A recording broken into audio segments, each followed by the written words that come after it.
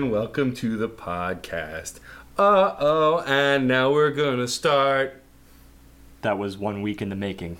Yep. I don't care what they say about us anyway. I don't care about that. What band are we doing again? I don't know. I have no idea. Me neither. Didn't think so. Curious. Tell us, John. Don't you have something to say also? Because we're doing this band. But it's your that you album. saw. So you have something to say, Matt? Not really. We're doing this band. Okay. You saw them. You saw them last night. I did actually see them. And Matt's seen them in the past. Have we said who them is yet? No, not yet. What album are we doing? There is the title, though. We're doing Weezer! Yay! Everything will be alright in the end. Weezer is a band, we'll get right into it, that I have loved for my entire knowledge of them as a band. I guess is the only way to put it. I've known them since about 94, 95 is when I first got into them. 10 years old, So debut album fan. That's impressive. Yeah. I was listening to the radio that young, and I was hearing some of their stuff because it was an interesting experience. This was the first modern band I really got into. Before Blink, before Green Day, Weezer was one of the first guys I knew outside what my family, my mother, my father had shown to me as a kid. So there's that. There's also the fact that growing up, especially around the 2000, 2001, I really started connecting with my brother, Matt, who I never really talked about my family, my brothers too much on the air, but Weezer was something that he and I always shared. And he's a self-taught guitarist. He first learned things like Surf Wax America, El Scorcho, just to learn the guitar. He wanted to be able to play those songs. So I've got a lot of history with the band. I know every single one of their albums, mostly forwards to backwards. The newest stuff, maybe not so much. But just going back, the trifecta for me growing up was Weezer, Blink, and Green Day, but always Weezer. And sadly, they're the band I've never gotten to see live. And that's, I think, going to be one of my biggest regrets if I never get to see them live before they, fall apart and never make music again, which would be terrible. I saw them live. I know, and that's why I'm a little So upset. Because I'm probably the biggest fan here, and I haven't yet. It's on my bucket list. In fact, they're one of two bands that you're a bigger fan of than I am that I've seen, and you haven't. Man. Yes. I also saw Cage the Elephant. Yes, and Steam Powered Giraffe, and Oh yeah, them too. yeah, so three. Probably the most emotions we ever laid in the line in under 5 minutes of the podcast. Well, it's what about your experience with them, Matt? So Might as well just go around the table here. I got into Weezer Unique intro. when I was in high school, and it was when Green Album had come out, and I heard Hash Pipe on the radio, and was like, okay, what's this? I want it. And then I went and got the album. It had stuff like Island in the Sun and Photograph, and it was a very eclectic, unique, and interesting rock record. And so I was like, these guys are pretty great. And then my friend Dan got very angry that I started with that record and said, here's Pinkerton, here's Blue Album, go listen to them, it's your homework, come back. well, he was right. And he was right. But my favorite album is still the Green Album. It's when I did get into them. I did like Make Believe. I also sort of liked Red Album.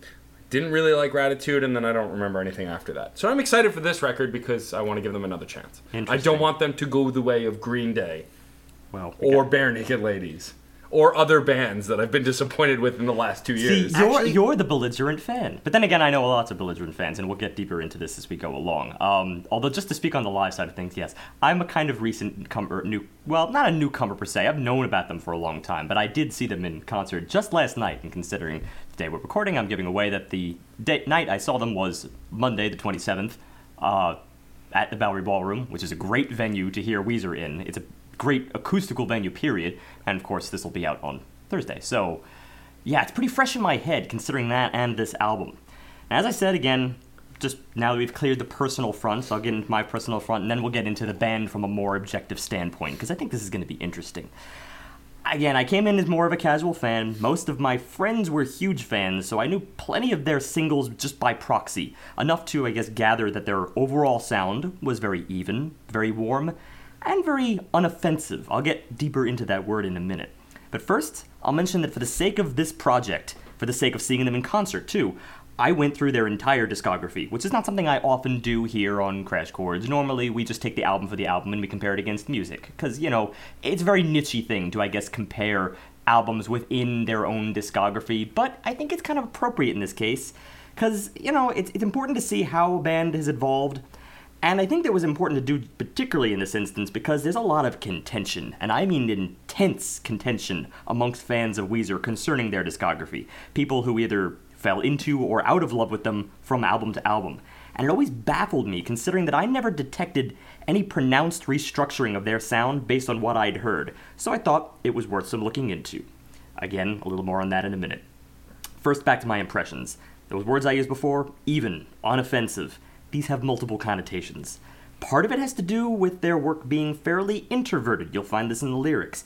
It's not trying to change worlds, it's just trying to convey feelings. That's important. And it's pretty easy for people of all creeds to sort of hop on board with something like that. Now, how it relates to their sound. You're clearly looking here at a band that's taking a lot of their sound from punk roots, sort of, but certainly the lighter side of punk. Nothing thrashy like Bad Brains or even the Ramones, something slower paced, something more moody, something more focused like grunge rock, but also more melodic like in Green Day. So that's clearly an influence for them, not to mention they were one of their contemporaries. Now let's look at another thing, their songwriting style. Beyond simply just being melodic, I noticed that these are easily accessible melodies. There's nothing really too drawn out here, nothing complex, but it's written with the intention to imprint themselves in the mind of the listener.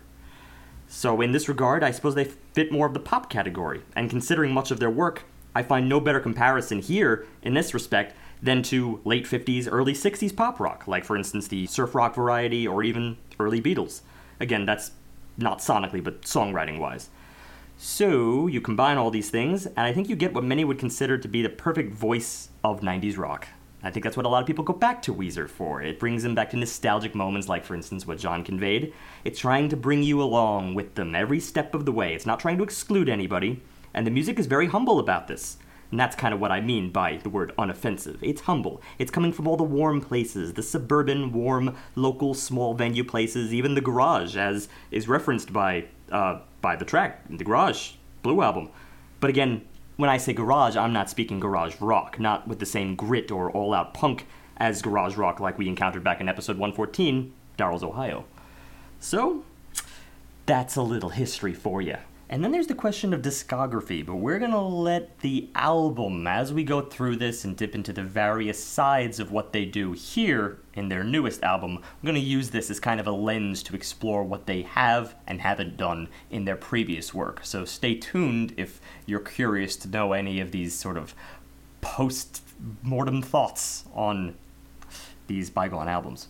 I think I'll leave it at that. The more important thing is this album. Everything will be all right in the end. And what does it do for not just Weezer fans, but for the rest of music? As we often talk about. And so we'll get right into the first track, which is Ain't Got No Body. Nice use of a word that doesn't exist grammatically. Hey, be nice. This is not the first time they've done that. That's true. It's been around. So this is the intro track. It has a very interesting beginning. They start with a soundbite, which in the history of Weezer, I can't remember happening very often.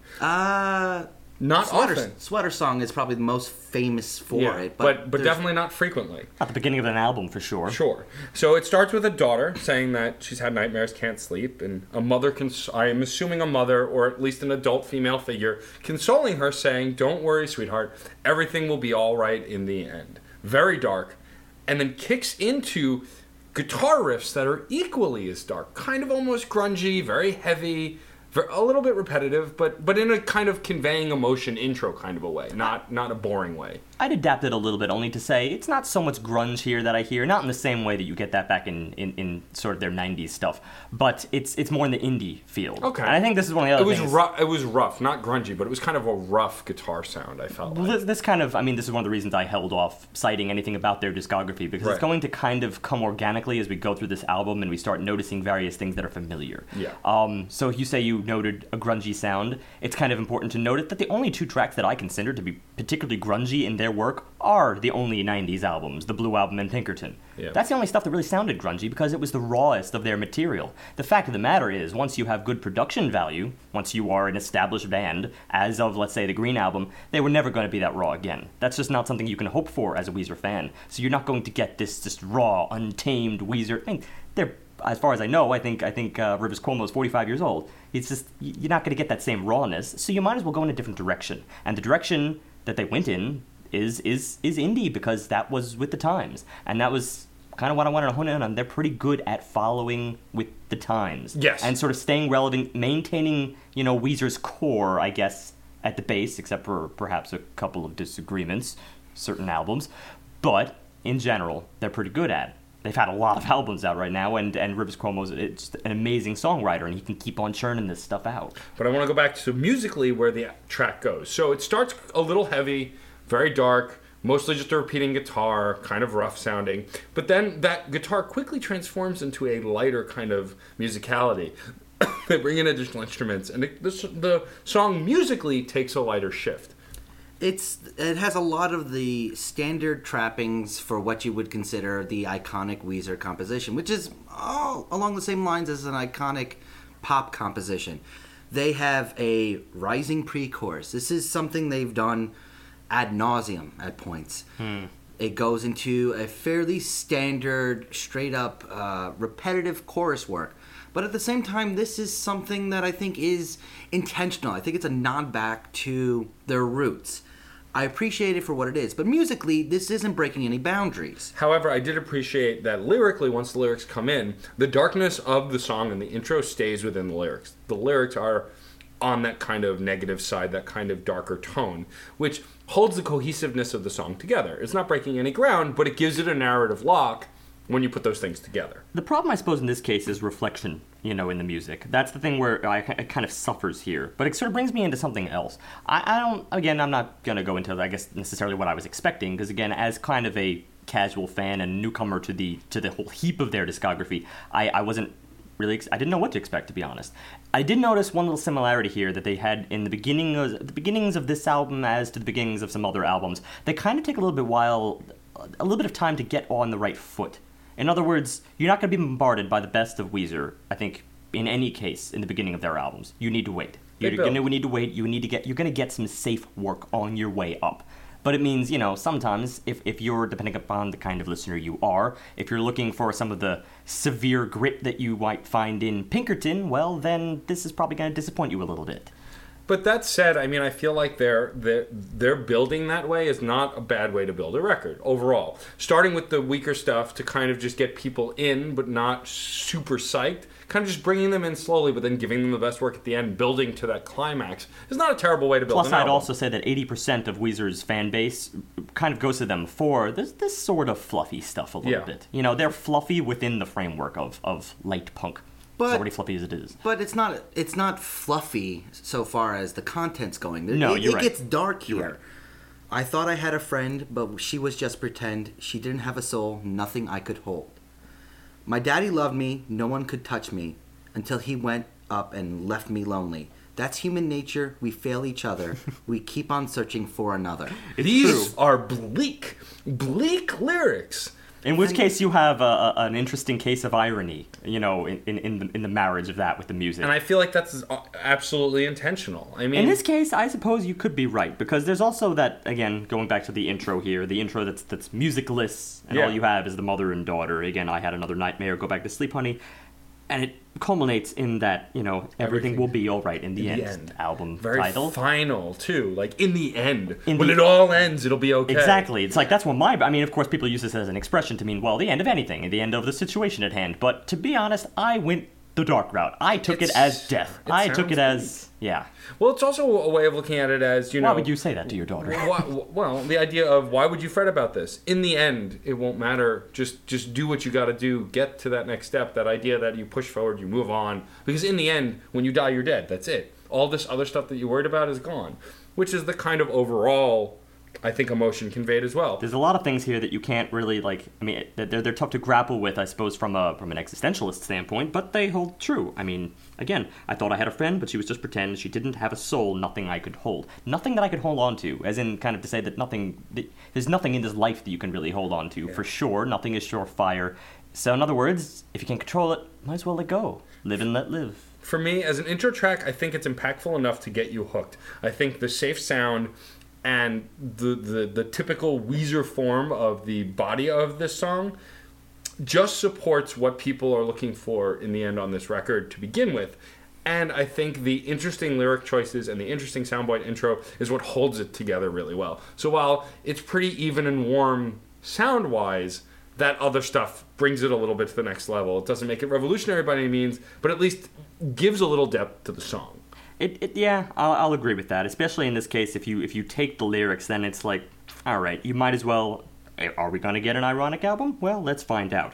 Aside from that, I'll just mention a couple of other things here, just that I noticed about like the tone of this. We already said it sounds kind of indie, it sounds kind of modern. Beyond that, they're introducing something new here. And again, they always introduce like some new element in each of their albums, for better or for worse. And then one I've noticed here is the quality of the guitar, particularly the guitar solos, really similar to Brian May in Queen.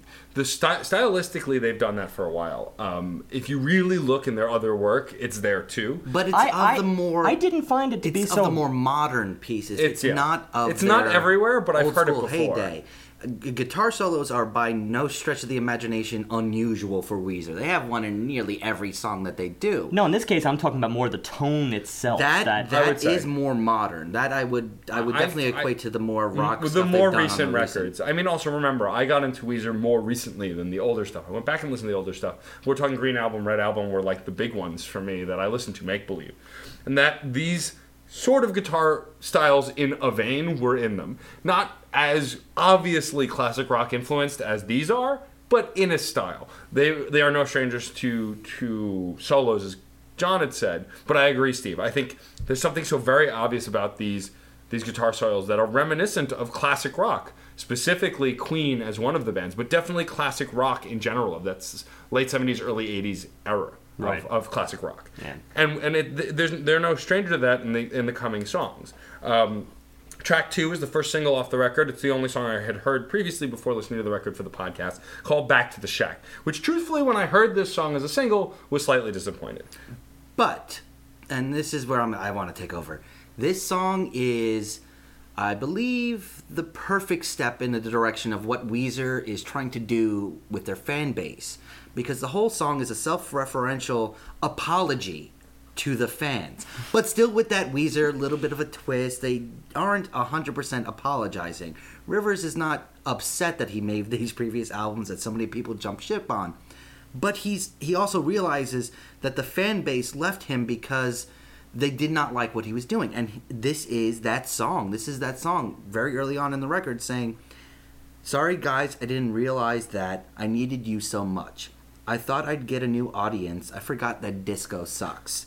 Right up front, he's coming out, and content-wise, I'm really enjoying it. Two things. One, kudos to John for saying self-referential without screwing it up. Two, moving right along, I think that I agree with what you're saying, but I think that the problem I had with Back to the Shack is it just kind of had a style that was kind of awkward for me, but very similar to the newer stuff that they had done. However, I do enjoy the fact that he's acknowledging a mistake he made. This is the same man who spent years in the 90s saying he hated his fan base, publicly saying he hated his fan base, and then when the Green Album came around, he went, those things I said.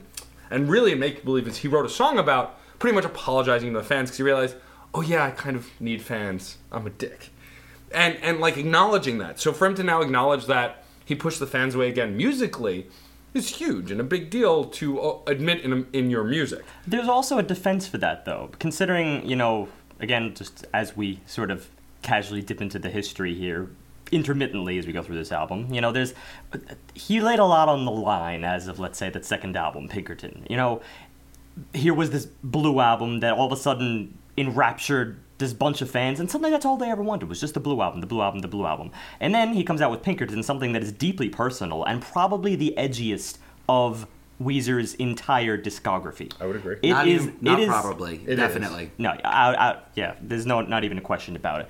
Pinkerton is the kind of album that takes that slight rawness that you get in Blue, and then it messes around with form. Because Blue was pretty tight in terms of form. It's a much tighter album, actually, than Pinkerton is, and perhaps that's one of the reasons why Pinkerton got panned. But then Pinkerton does get panned, having him chosen to do this, sort of edgy thing, inserting little inserts between his melodies, kind of cutting-edge stuff that probably would have propelled Weezer in a drastically different direction in the end. And then, well, what happens? It gets panned. He realizes that the fan base, wasn't looking for that after all. That has got to feel a little bit like a betrayal of sorts, or like the fanship is controlling your life. And we'll get into this at the end of the podcast if you listen to our topic. But that's kind of something I feel is going to keep coming back to here, is that, the fan base is important, and I like that he's referencing it, but I've perhaps had no more sympathy for an artist than in this particular case because of everything I said in my initial intro, how Weezer fans can be downright belligerent in their expectations, of all their different expectations of what they want Weezer to be. True. I'd like to think, though, briefly just touching on this, that when I'm belligerent about Weezer, it's because I don't like the quality of the music, not the style. Personally. Well, even then, but I had that, comment that there's sort of that, like, as a semi-newcomer, again, I've been a casual fan, but as a semi-newcomer, I had just heard sort of a more static sound than most people did. You have to really listen to the finer points to get down to the nitty-gritty of what makes them different on album to album. Weezer fans are overblowing this, in my opinion. Yes and no. When you're an obsessive fan of a band, you tend to find more intricacies that others won't see. But we'll discuss more of that later. We will. Back to this song, and back to the Shack. All in all, in the framework, it's pretty straightforward. It's pretty straightforward Weezer. There are no pops and bells and whistles. It's just kind of... Well, we get another solo. This one I'm enjoying a little bit more than the previous one. I know this might be a little bit out there, but I love the bridge on this as well. I feel like this is extremely iconic, even more so than Ain't Got Nobody. And this is exactly what, for personal reasons, I really, really wanted from Weezer. I liked the bridge, not as special as the bridges later. I feel like I get what you're saying. Essentially, from this perspective, you're saying that you liked it because you wanted good stuff from Weezer. Which is, there's nothing wrong with that. This is the main reason why I had such sort of an oddball thing for this podcast and gone into this big spiel of, what Weezer fans expect, because we are among them, yes. And I have known them, and we sort of have to treat this just because it feels like it should be treated. At the same time, we have to treat it like we treat everything else. What is it doing for music? But it's fair for John to put that out on the table. However, I think that overall it's a basic song. It's okay. I don't hate it, but they just don't do anything insanely unique in this track. But at the same time, it's still an infectious beat. It's still an infectious song. Well, this is what I'm going to get iconic. Into. That's what Weezer does in so many different ways, and that's why I'm enjoying it, because even talking about it right now, I'm going over and over it in my head. I already know this song, and I've only been listening to it for a week. There you go. See, that's the thing I'm going to hone in on. This is the crux of the matter, beyond all this other reference of the fans and whatnot. Let's just talk about the music itself. Coming from the first track here, the first track, as far as I'm concerned, yeah, it does most of what you just said. It's the track that sort of just sets it up and is like, well, it's Weezer, I suppose. But it doesn't have the hooks, it doesn't have the guitar riffs that makes that song really memorable for me. Back to the Shack succeeds. Okay, it's not breaking any charts here. But this is a track that we get something a little bit more heavier. We're offering more just as we go deeper into this album. It's got a little bit more attitude than we typically get in Weezer, and as far as I was concerned, it had a little bit of a catchier chorus. The lyrics are a little bit more bouncier, and this is a key word here, because this is something I think is a huge perk of why I think Weezer is so infectious. Coming from my own fandom, bouncy lyrics. There's just this mannerism that he has with with the melodies that he writes, because he's already a great songwriter, that they kind of just, they have this cadence to it, that they get stuck in your head no matter what. Now, it's not there in every track, but frankly, it's there in at least 80% of his material, and that is a feat. To say 80% of your material is catchy, and I'm convinced that is around the correct number for Weezer. For Ribs Cuomo's own songwriting. I would definitely agree with that. And that's I was there again. I was there at that concert on Monday, and so many people knew that I have never been to a concert where I visually saw so many people singing along to every single track. Not just the tracks they happen to know or like the best, but every track. And my friend James is among them. Another part of this lyric work is the vocals, and Rivers still has it. This sounds like so much other stuff. If you enjoyed Weezer's vocals beforehand, you will thoroughly and utterly just hear him again, hear the band again. The vocals are just spot on with everything that's come before. His voice hasn't changed in 20 years. Yeah, no, it's pretty solid. He can still do the falsetto, even though it doesn't appear too much in this particular track, but it's there. Specifically the line where I'm referring to that bounciness is, of course, the first line of the chorus, and you read the lyrics, and you can see how well it caters to that kind of bouncy melody work. Take me back to the shack, back to the strat with the lightning strap. That's great songwriting. It doesn't even care what the hell you're saying. It doesn't care. It doesn't matter that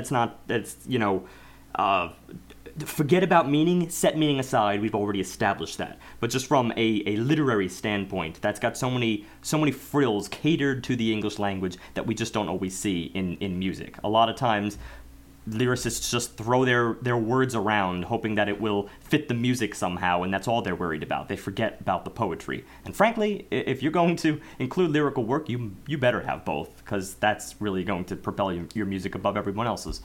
No, yeah, I completely agree with that. Yeah. And I mean, that's why this was the single, ultimately. Even though it was doing anything super special, it's catchy, it gets in your head, and it's a great lead into the next track, Eulogy for a Rock Band. It also has one more thing going for it, and that's the fact that, there are these, beyond just being self-referential, there's these things that really kind of call back to, I guess, the spirit of the 90s. Let's rock out like it's 94, clearly going back exactly 20 years to their debut album. And then beyond that, I really enjoy the line where they kind of build it up at the end of this track, well, at least we raised some hell. Which, that like places me in a Kevin Smith movie automatically right there. It's like, well, if you have nothing else, at least we had some fun. We had some damn good times. I like the sort of carefree nature of this track. It kind of warms my heart to see him just taking this so lightheartedly. Well, yeah, and like I said, it was a great connecting point to the next track. I mean, 1, 2, and 3 really do link together pretty well. My biggest complaint with Eulogy for a Rock Band is that it's not so different from 2. They connect pretty well, but on that level, they're also fairly similar. What I do like, though, is he really expounds on his vocals in this track. It's more talking about, this is more self-referential music. He's, essentially talking about this death of the sound that they were trying to do and that they're going back to an older sound. That may not, in fact, be true. This one is... Rivers has talked about this song in particular. He does not say who it is. It may be Weezer. It may, in fact, be them, but it may also be another inspirational band or bands. It may be the Weezer of 94 or 2001 or 2010. There is a dead rock band. Which Weezer is it? Yeah. No, because of their identities over the years. Honestly, that openness adds to the enticingness of the track. If you just say Green Day's dead, they fucking suck, it's a very harsh statement to say aloud, and B, it takes people out of it. Because if you just mention a rock band, all of us, every one of us who listens to music passionately has had a band that they loved who disappointed them. And it's got content. Wholeheartedly, everyone has that band. At least one, if not more. Keeping this song that open theme-wise really brings you into it. And that was the strongest point for the song for me, is that you could sing along and kind of be like, well, I get this. And I've been through that. Yeah, and it had another perk for that exact reason, and it's the fact that the music reflected this. Mm-hmm. It's anthemic, and this is not in the same way that we've recently referred to the word anthemic. We had that huge discussion back in episode 112 on anthemic pop. On anthemic pop. This is not anthemic pop. This is straight up the word, the instance in which you really should be using the word anthem, and that is to say a national anthem. The melody has this same kind of slow, easily accessible, everyone hop on board, you don't even have to be in pitch, you can be with us on this one on this one song, if nothing else. Well, that's a true anthem. That's the rising and falling, the back and forth of it. It's Yeah. a lot of highs and lows, just to keep you moving in a fairly safe pattern, but where you can remain within the catchy beat and the catchy lyrics without even really trying too hard. Right. The phrases are slow, they're simple, and they're strong. I And especially like some also of the... separated. So, it's very easy for you to even hop on board mid-song. If you phase out for a minute, well, you can come back. There's no problem. It's that kind of accessibility, which I think is a talent unto itself. Not everyone can write melodies like that. Well, it's very common for people to write things that are that accessible, but also feel kind of soulless. The fact is, this still feels genuine, even if it's not revolutionizing rock music as we know it. Well, that's what I just want to get into here, because I would say, perhaps I would have said that this is too simple if it didn't happen to be effective, but it is effective. It's effective at getting stuck in my head, but that's a different kind of effective. Is it stirring? I don't know.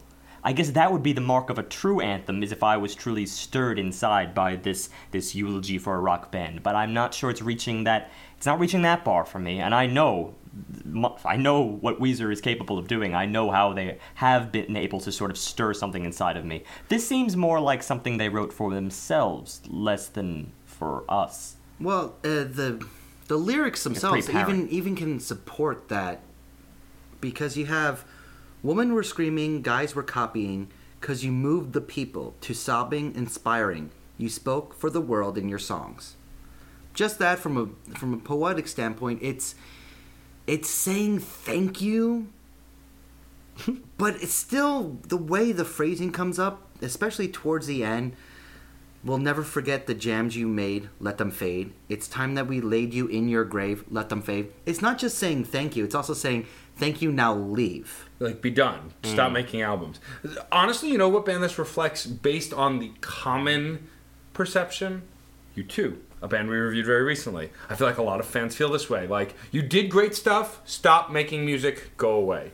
Like, it's how a lot of people have felt about that band. And I think it's powerful when you're a really intense fan of a band, you get like this. They can say goodbye. Yeah, it's tough. It's a powerful statement, I think, to say let them fade. It's something a lot of people will have a hard time letting go. But ultimately, you gotta know when to say, there has not been evolution. Well, truth be told, the reason I stopped listening to System of a Down for so long is because their last two albums were so horribly disappointing to me.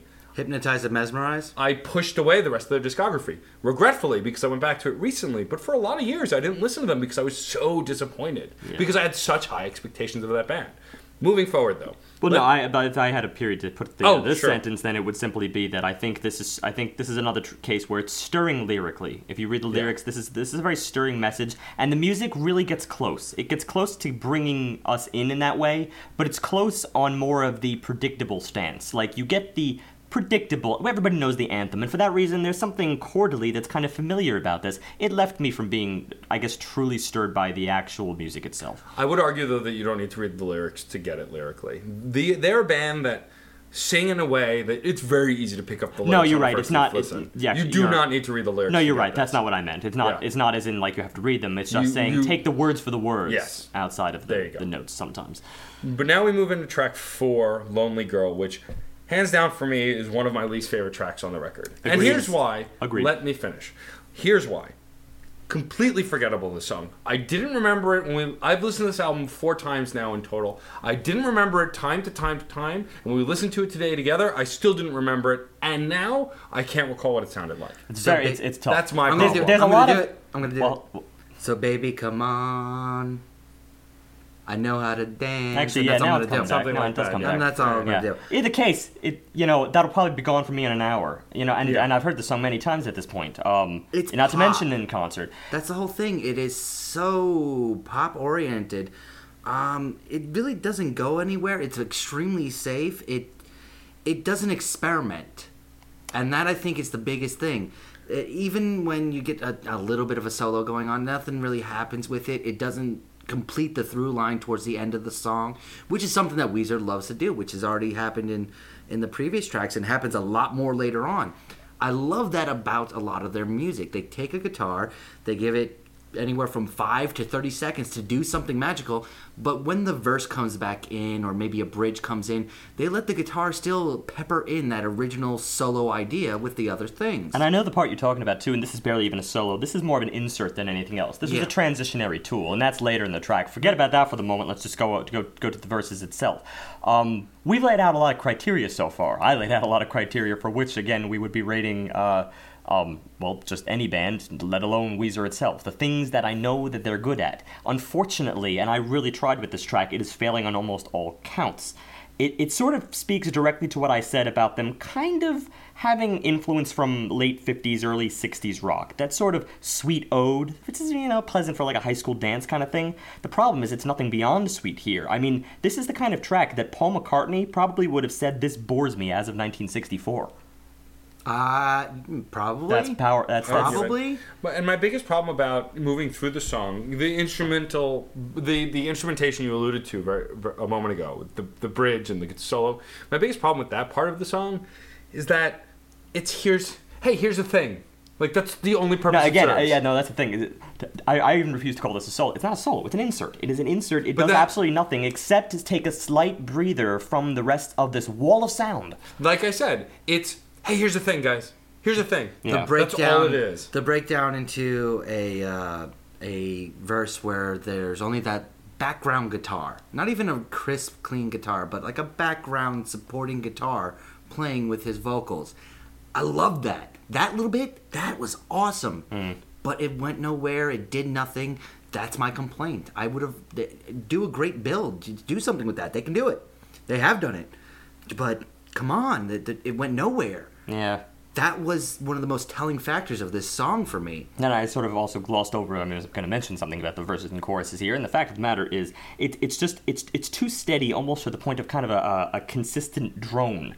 And then beyond that, when you look at the melodies themselves, this is where this is the part where it kind of like hurt me a little bit, because I'm saying that they're failing on multiple counts here because, for instance, let's say they don't have enough groove perhaps in the music, or there's not really much of a solo going for it, or all these varying other things. But the real killer for me is the melody itself. The melody itself it's not up to Weezer's own code. It kind of just repeats in these singular phrases. Again, so baby, come on, I know how to dance.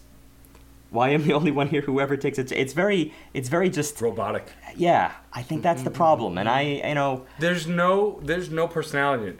If Rivers has nothing else, he has personality. The dude, for the very typical, archetypical nerd rock star, he has a ton of personality. When he sings Beverly Hills on stage, he acts like a rap star. And it's amazing to watch. He comes out of his shell, he's got personality. There's no personality in this song. It falls flat, and that's the biggest problem and why it's forgettable. It just falls flat. Let's have that moment. Are we missing anything here? Is this another case of irony? I don't think so at all. No, I'm not gonna go. I think they just tried something basic and it fell flat. I'm reading into it here. I just don't. I don't think so. I don't think so. It seems like an odd place to suddenly pull this kind of track, though, considering that, they've had a little bit of a slow start, but I said initially that you have to kind of wait for it with Weezer, and, we're going to have it in the next track. It gets better. I think it's a spacer. I don't think it was... I think that they didn't know where to put it, so they kind of just put it there to have a big break between 3 and 5. That's the only thing I can think of. I hate those explanations. And I always did. Me too, but I don't know what else to do with it. To track 5, I've had it up here. This song... Oh boy, this song. While we had, and I have to do this. Back to the Shack was the apology.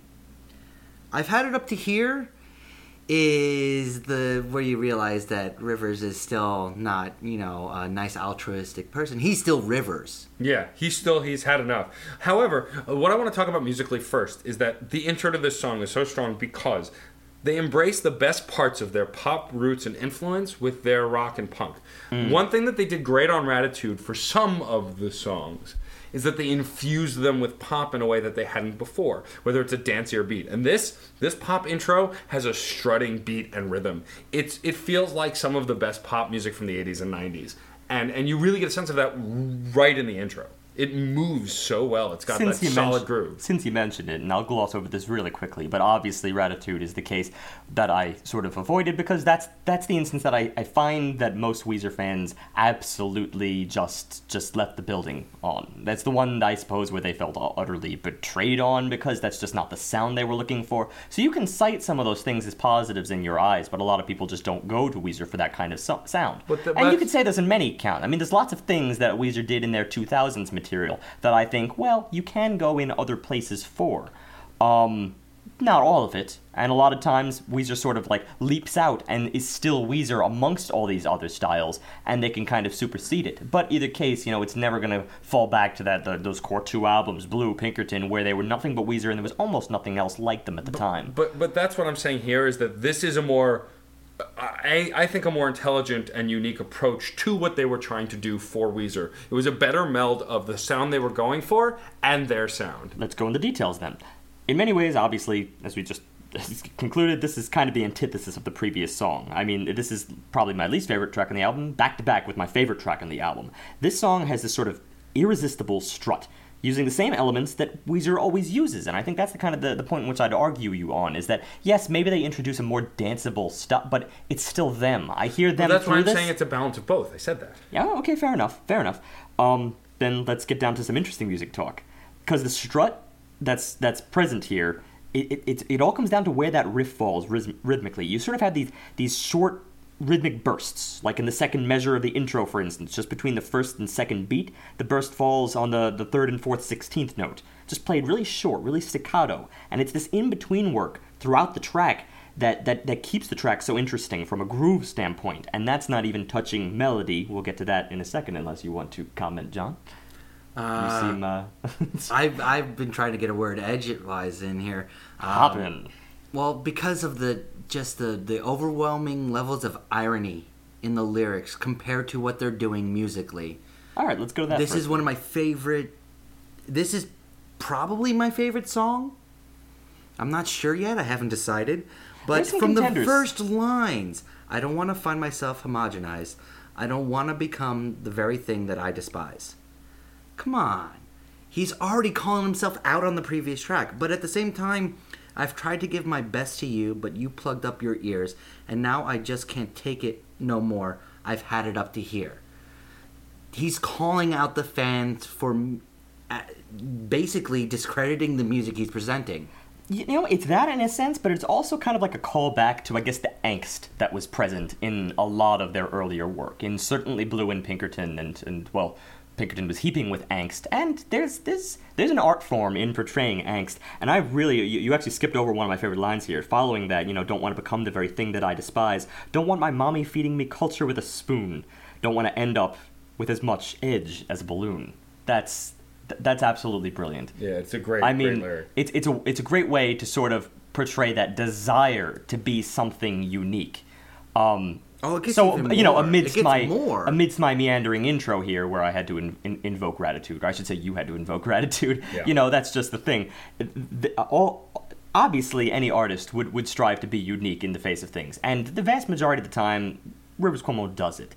But he does it within a certain framework, and that framework is the Weezer framework. There are things that I find in this track that in many ways exceed what he did back in the 90s stuff. In many ways, because he never got funky, he never got that strut, and this is what I was going to go into next, is forget about the words for a second, and let's look at the manner in which he speaks this. The melody is written with the exact same strut that the music has, and that's not something I find too much in lyrics. Usually one or the other would get lazy, but here they're absolutely equal. You just take that first stanza again, or repeat it for the sake of rhythm this time. Don't want to find myself homogenized, don't want to become the very thing that I despise. And it's this halting, again, using the quavers, using these short little bursts and kind of bouncing along. It's got the same bounciness that I referenced as of the second track, as of Back to the Shack, but this time it's going all out. And because it's filled out and intertwined with the rest of the instruments, it's just this perfect unity. It's exactly what I want. You're glossing over one little thing, and that's the pitch that he reaches as well as he's singing these parts. I mean, I believe that's later in this track. No, he starts off with that. It's in the verses in the beginning. He's hitting like Prince level pitch. He's hitting Michael Jackson level pitch. He's hitting ranges I don't think I've really heard from him before as well. I thought that was later in the verses, but you could be right. It's because I thought it was sort of stifled in it building up, like a return of the verse. He really gets up there. You actually really hear it even more in the next track too, not here. Like in the next track is when we get that killer falsetto, but we'll get to that. Because the big chorus, I love the big choruses, and I really love the guitar solo when we get to the bridgey area, where they usually have a guitar solo or two. Much more solid in this track, a little more creative as well, so it's really engaging.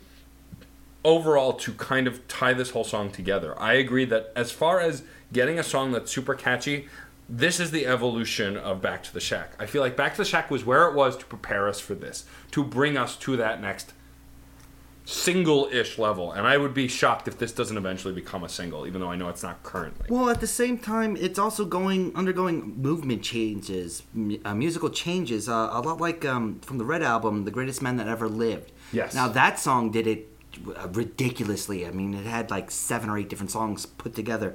But here it's sort of like we're seeing an evolution of of music going on here, because it's pop and it gets rocky. You get a little bit of reggae and punk back into it. You get another emergence of Queen into it. There's so much going on here. Well, for instance, I'll give one little pass. For instance, when we get to the chorus is a little bit more steady. It's more, back to their sort of steady 8th notes. But I give it the pass because it contrasts with the verse. So the sort of anthemic quality is kind of needed here. It comes naturally, sort of like a rest from the laborious strut. And then we go into the thing you're talking about. The bridge is another level of that strut. It's more downplayed, a little thinner on the instrumentation, but then the reggae enters in. At least it would be reggae if perhaps that third triplet there was a little bit more pronounced, but then amidst that, it's also introducing these layers of background harmonies, over this. It was a bridge that I didn't expect, considering they had Me Holy at the verse, and I didn't even think that needed a bridge. But the fact that it came along with this, I thought it was actually taking them in a new direction. And certainly I heard the same Queen influence in this track. Especially in the solo, one of my favorite solos on the album. And this is where the guitar truly gets, I don't like this word because it's lost a lot of meaning, but it gets epic. And this is where as I said before, they take that guitar and they use it throughout that outro, throughout the final build-up, yeah. And it's so nice because the way it's peppered in, it complements yet still contrasts what's going on with the other instruments, what was going on with the original chorus work, and it's so much fun. 100% agree, and it's so controlled. It shows a lot of control too, and the context that you're discussing really upholds it. And it also perfectly trails off into the actual outro, which what I love about the outro of the song is that it's kind of very contrary to the rest of the song. It fits and feels very dramatic, but it's essentially a bell ringing, a bell like a bell tower ringing, and the guitar gives way to that, but then that goes without interruption perfectly into the next track. It's like, this is the first time I've really heard a really great, succinct, and precise transition on a Weezer record. I'm sure they've done it before, but they used one sound to go from one song to the other without interruption. Considering they're all very fresh in my head, I think you're right. I don't believe it was ever really done. And so track 6 is called The British Are Coming, which is one of my favorite songs vocally, at least. It has this bell ringing going right into a marching drum, which you expect when the song is called The British Are Coming.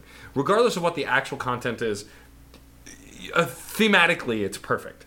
And then from there gives way to a great, beautiful guitar intro that doubles with a piano, moves into doubling with a piano, that just gives a whole depth within the first 30 to 40 seconds that we had not gotten yet on this record, just musically. You get a whole conveyance of emotion, content, and structure within those opening moments. Just between the sort of dueling classical acoustic kind of thing. Yeah. It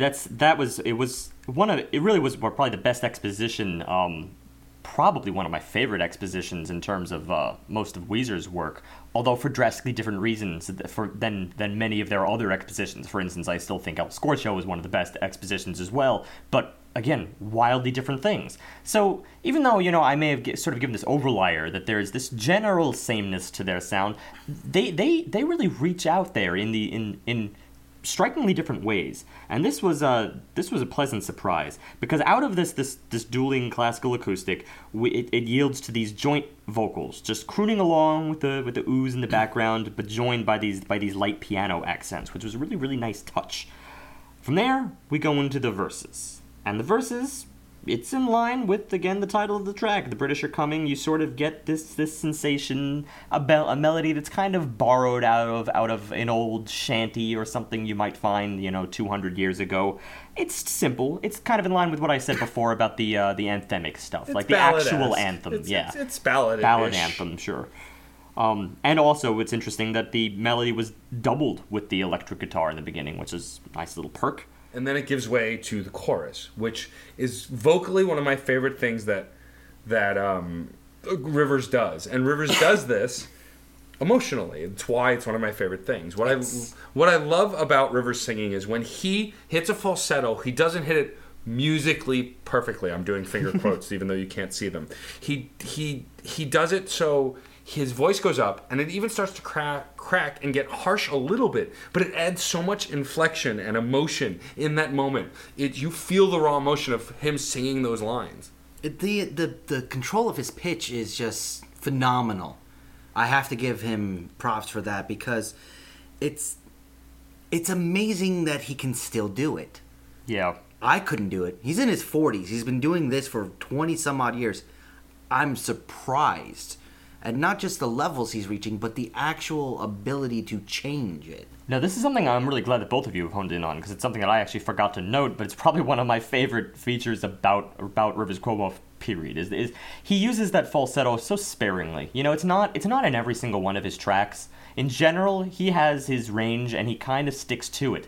But it makes that falsetto so much more impactful, because it's like he's reaching through the utmost extremes of his ability in order to convey it. And that's important. That's important just to feel that passion in the musician, even though it's not, as you said, not music perfection per se. It comes across as music perfection, just in terms of an entertainment value. And plus, the song really, while it is very much about the American Revolutionary War, it's also a standard Weezer metaphor for bucking the man. A lot of times Rivers has done it using his father as as the main figure of what to rally against. Because he's had plenty of issues with his dad over the years, so I believe they're reconciled at this point. It's really a call to arms, not just fight the British, but also fight the institution, fight the man. A lot of things that they've done since Surf Wax America. It's far more what you're saying. In many ways, the British Are Coming is just the front, and it's the chosen vehicle for this thought. And it's the whole package, I think, that really sells this song overall. And the fact that it feels very personal by the way it's presented. Even if it's not thematically a very personal song, though I do believe it is, the way it's presented and packaged makes it relatable. How he sings it, how it's played, and how it's constructed makes this song from start to finish incredibly relatable. Yeah, no, if I had one little, because again, we're really talking about this track, and it's a shame too, because I do love almost like 90% of this track. I like the way that, it sort of rockifies this kind of shanty melody. I like the way that the acoustic kind of is still there even amidst the rockification. It's sort of interesting in that it never really leaves, it seems. And also, of course, this falsetto. But if there's one thing, I'm going to have to call out the bridge a little bit. The bridge was sweet, but it felt just a little bit derailed for this track. It became a little bit more modern, more like a light FM sort of thing. It's still great bass and drum work found within it. But, it's just, for that one moment, it felt like they kind of lost sight of this perfect running package, the exact package that you just outlined. It seemed like they did kind of hit a little bit of a bump in the road, where they were kind of just keeping the music going and doing something that seemed right, but wasn't artistically married. Yeah. No, It was only that one moment in this case. I would agree. I don't think it affected me as much, but I see where you're coming from. I think that overall it's still probably one of my favorite tracks on the record. And speaking of my other favorite track on the record, and this is the only one that I think can really dethrone I've Had It Up to Here, Da Vinci. Track 7. Oh boy, Da Vinci. This is the purest distillation of love they've really ever done. Okay, I gotta go into the premise of this track. Just the exposition, incredibly unique. And again, that's, well, in this case, I think it's right in line with what you would find in some early Weezer, but it's in a very different direction again. It begins kind of like a children's song. I mean, it breaks apart these triads, just a first inversion B major, second inversion F sharp major, which is the 5 chord. And just the inversion work there kind of adds a little bit of spice, and it also allows the high note to become the tonic, the home in the B major instance. But it's interesting when you just break apart that singular riff. It persists throughout almost the entire song, and it keeps it so dainty and childlike and innocent, and this is totally reflected in the lyrics. We'll get into this. I think also the song is very much a spiritual successor to Island in the Sun from the Green Album. It just has that very childlike, sweet innocence that Island in the Sun has. Island in the Sun is also a love song, and it's about getting away, getting to that island in the sun, getting away from it all. And this song definitely conveys a similar message of young love. But it's a little different in that regard. Yes, it doesn't maintain a lover love. It has an innocence to it that can be just a best friend, which they've also done. It can be even one of my favorite lines on the actual entire album is this. I like to think that I know quite a lot, but with you it feels like I forgot. I wish that I could explain who you are, but when I try to, I never get far. No, that is the perfect, ineffable girl. Yeah, I mean, my favorite line is the one about Rosetta Stone. That's in this song, right? The chorus? That's part of the chorus. Yeah. Even Da Vinci couldn't paint you. Stephen Hawking can't explain you. Rosetta Stone could not translate you. I'm at a loss for words. I'm at a loss for words. And this chorus, it's another winner for all of those simple reasons. One being the recurring elongation of the note within this, on the fourth beat of that phrase. So you get that line, for instance, Stephen Hawking can't explain you. Rosetta Stone. So Stephen Hawking, Rosetta Stone. These particular syllables right there are elongated for a considerable amount of time. It's held from the fourth beat until the two and, the next measure. 3.5 beats, kind of a long time in music land for a melodic note to be held. It packs quite a punch. It serves its purpose. It makes you curious about the words, even if you're not quite prepared yet to sing along. It makes you curious enough. You hear Rosetta Stone, well, what is that? Why would he invoke Rosetta Stone? And then all of a sudden, you read deeper into it. Rosetta Stone could not translate you. That is gorgeous. Mm-hmm. What a simple love message. I like simple love songs that convey a powerful emotion in a few words. Yeah. But it has that innocence in the way the song is constructed as well. It reminds me of, what's the song they did, Wanting You, Wanting Me? I can't remember the name of the track. It's from one of the newer records that I liked a lot as well, which is also a very innocent love song, singing about coming to meet your parents and going to Best Buy together, and just it was really silly stuff. It was just really silly stuff, but conveying very powerfully how much he cares. Well, even the silly things, and that's just even the silly things, I suppose, in young love can make you downright giddy, and that giddiness is conveyed perfectly by the opening riff that I explained, that sort of broken inverted triad. That continues throughout the verses, and that conveys this sort of oddball giddiness. It's accompanied by whistling, for Christ's sake. It's strange how it can be kind of chilling in a childlike fashion. And then we go to the outro here. The outro sort of rings out after this final build. We get the single phrase. And it's strange. It's a little bit eerie here. It kind of not the direction you would expect this song to take. But the single phrase during the outro sort of emphasizes the seventh of the final chord. So you get that interval just traveling the seventh down to the sixth, then up to the fourth, and it's kind of like fades out in this manner. Again, chilling for a children's song for all intents and purposes. There's a reason. These three songs are paired together for a reason. Da Vinci is Young Love, Go Away is an evolution and falling apart, and Cleopatra is the I've had enough and I'm moving on. It's the evolution of this love. It feels that way anyway, now looking at it a little bit from distance. The next track after Da Vinci that I just mentioned is Go Away, which is an actual duet, though I wrote duel for some reason. They're not dueling, it's a duet. And John didn't you write down the female vocalist who's featured? I don't remember. The female vocalist is Bethany Consentino. And so part of the band Best Coast, a fairly new band. She sings the female to his Kumo's male. It's 1950s rock. this is my biggest problem with the song, and then why it's a little bit of a down note for me. It's not bad by any means, though I feel like I have a soundbite of that from every week. That early rock sound, I just felt like it kind of knocked me out of what I was feeling from the previous tracks. Yeah, but you remember it, and this is probably the most infectious of the songs for me on this entire album because it's so That I simple. disagree with. Me It's too. so simple. It's what's the chorus? Go away, go away.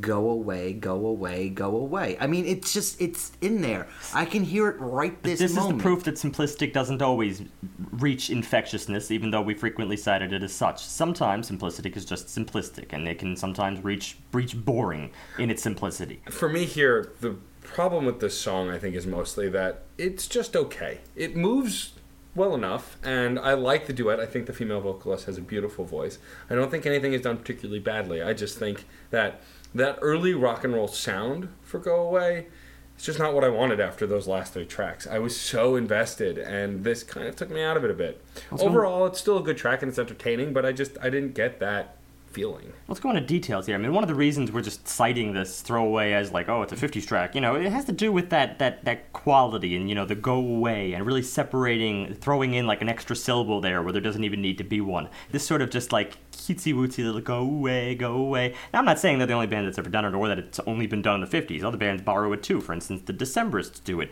Colin and Jenny would occasionally join in to do these little innocent sways, and it was kind of sweet. I actually thought of that example before I thought of the 50s stuff. But in that case, the Decemberists sort of incredibly unique, rounded folk style kind of fluffed it up a bit. In this case, you don't have that. You're just left with the bare bones. And that makes it hard for me to get into this duet as sweet as it is.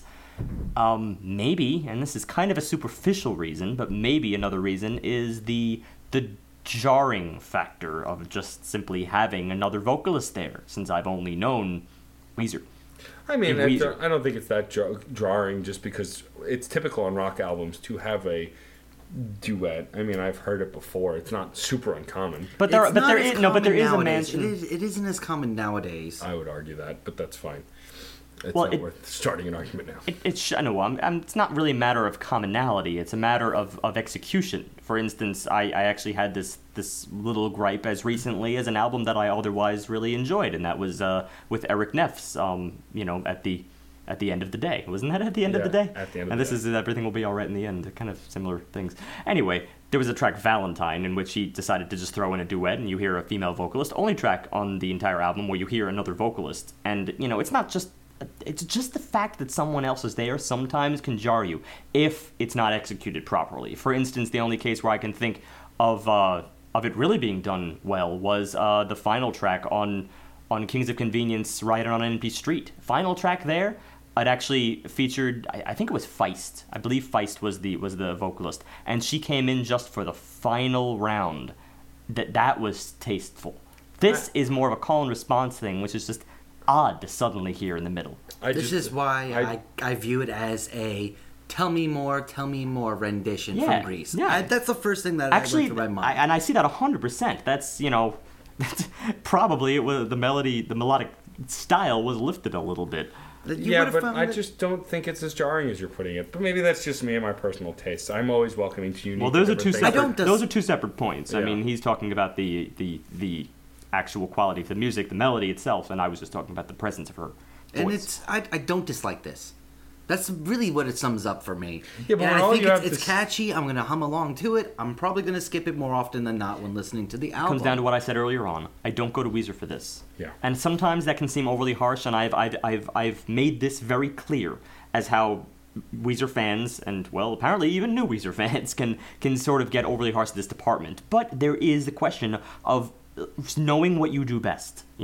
When you can be so self-analytical, then it allows you to further the best of what you do. I already said that probably the best of the most original work that you can't really find anywhere else is found on Pinkerton. Doesn't mean that the stuff that they did earlier on the Blue Album or the stuff they did later, let's say on Maladroid, isn't great, But there are other bands that do the same kind of thing. So if you want them to be unique, it's not going to be achieved with this.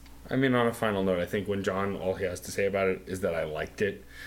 We don't have much else to say that's kind of a negative. It means overall. it's non-offensive. Yeah. I think this Which is another was one. one of the first words I threw around. We'll just sum it up as that. Yeah. It's that. I said that word had multiple connotations too. I think this is a good point to move on to Cleopatra, though, which is the follow-up track to this, where I did get pulled back in. So track 9, Cleopatra, is the second single off the record, and this is a song that actually progresses, and it has a more unique style than what we had right before it. Clearly, it starts with this kind of unidentifiable sound that I can't place, which obviously it's kind means of a guitar rumble. I mean, the guitar, the acoustic guitar, well, between the acoustic and the electric, it sort of creates this rumble in the background that it doesn't necessarily build. It's there as just a soundscape. It's just there, but it's great for exposition work because it starts on the 5 chord, just to start. A little bit of tension is created with this because along with that, the melody just sort of begins with, well, might as well read it out. We grow old, our hearts are dim, but our minds are free to fly where they will. Your beauty is faded, you're a broken shell. It's only the weak that fall for your spell. And within this, he falls, on the 7th of the chord with amidst this rumble, and then all of a sudden, we get the 1 on a dime. But before that, and this is an interesting, probably the best hook you could possibly have, or that Weezer could possibly produce. This is... I don't hear a lot of rhythmic variation in Weezer, in general. And it's not to say that this is a huge quirk, but it's an interesting one. Because just between the verse and the chorus, there's this one measure thrown in here where all of a sudden, we're not in 4/4 anymore. And believe me, for most of Weezer's discography, we are in 4/4. Then all of a sudden here, 1/5/4 measure. Just to tide it over so that he can cram in... You can't control me no more, Cleopatra. Perfect. And that's what he enters in with. And the speed, the speed, variation exactly. is so... It's that, jarring but enticing. Yeah, it's just so much to the point that you barely even notice, that what you said, you could say jarring. Normally, whenever you have these oddballs, just like, let's throw in an extra beat here, then it can be jarring. But considering that line, you can't control me no more, Cleopatra, you forget about it. You just forget it. You're going along with the flow, and all of a sudden, he's now taking you beyond the mechanics of the music. You're just involved in the song. Yeah. And it really makes for a very engaging chorus, having that one moment. Because it's not so noticeable that you're like, hey, wait a minute. It's just noticeable enough for you to acknowledge the vocals and the lyrics. And I think that's where it gets its real strength. Let's get to the vocals, too, because the melody itself for the chorus, obviously, it's really just that line, you can't control me no more, Cleopatra, but then he sort of just echoes the final Patra.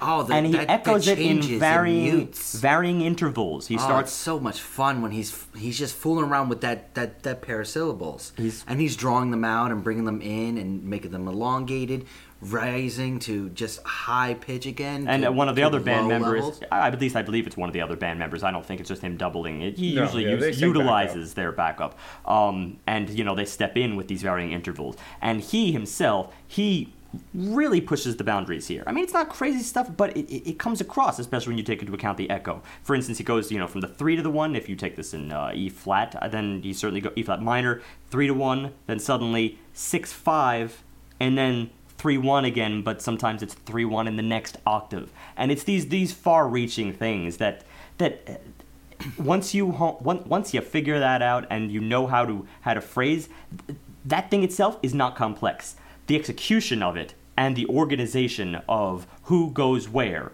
when you decide to go to that next octave, or when you decide to retreat and say it low again, when the backup vocalist decides to come in, when he decides to, let's say, take the 3/1 or the 6/5, this organization really, that's the glue that holds this together. That's the creme de la creme of the progressive track that moves somewhere and moves you through the emotions on the way. There's another emotional section with the bridge. That's a whole nother animal. Almost thrashy, kind of metal-oriented. It's not kind of 10, thrashy or 15, metal. 20. It was metal. That bridge was a lighter side, but it was metal. Hands down. And it was interesting to jump to that from the chorus, which is what really blew me away. It shows that little bit of anger that's still present in him as he brushes off this woman, as he says, you're done. I'm done with you. I'm no longer under your spell. That's one of the lines. I'm no longer beholden to your whims. It's Cleopatra. This is the most beautiful queen who ever lived. I mean, she's on a pedestal, but She's faded. She's gone. She's done. You're older, you're colder. The spell is broken.